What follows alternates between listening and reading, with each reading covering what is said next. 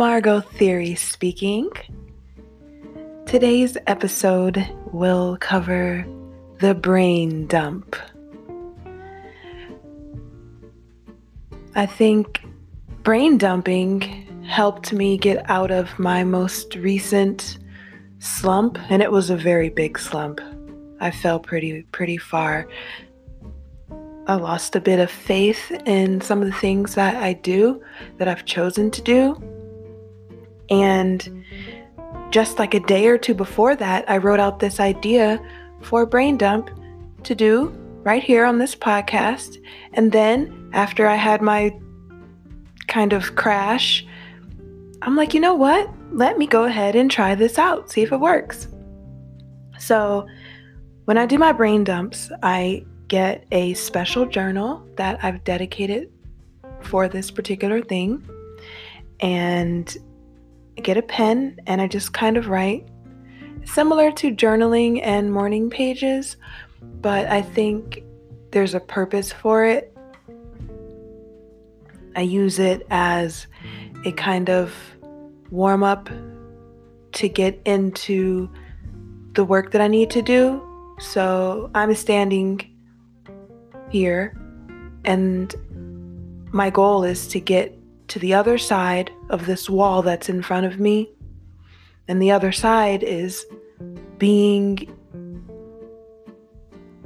completely encompassed. Is that right? Is that the right word to use? Encompassed in my work? I don't think that's right. But I often cannot get started. So what I do is I title the top of my page Brain Dump. Then I just start writing. Just like morning pages. If you know what morning pages are, you write 3 pages in the morning. Whatever you think, whatever you feel, you just start writing and you keep going no matter what. The difference between my brain dump sessions and morning pages is, 1, don't have to do it in the morning, any time of day.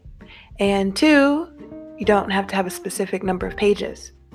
Although it is good to continue and kind of go for a little while, because sometimes a lot of my great ideas have come from page 3 of a brain dumping session. So, and these don't have to be large pages. I have a smaller notebook here. So like on page 3, I'll uncover an idea that sparks me into motion in one of my projects. So it's kind of like you're digging. You found an open space, which is your brain, like sand, and you have a shovel, maybe, which could be the pen, and you're just like digging through, making these holes in the sand, and you just keep digging. One train of thought could be one direction, one hole. You just keep digging, you keep going, dig deep. Or you could move over and start another hole, dig that hole for a little bit, which would be a different topic, a different idea that you land on in your mind. It's all stream of consciousness. So you just write, you just think, and you let it flow out. Again, this is very similar to journaling. It's all the same thing. But I gave this the specific title of brain dumping because, I don't know, it's kind of cool. Brain dump. I feel like the 2 words shouldn't go together, but they do. I know that if I'm about to do a brain dump session, I'm pulling out this special notebook. I'm probably feeling crappy, and I don't want to feel crappy anymore. So I start to write, and then I know that this probably will spark me into motion in whatever direction I want to go in, especially knowing that we've defined brain dumping as an act that will spark motion or inspiration for you. Knowing that psychologically, subconsciously, kind of sets that up in your mind like a program. So when you go and execute that function, your mind is expecting to be pulled up out of that slump, and it will find a way out because it expects it.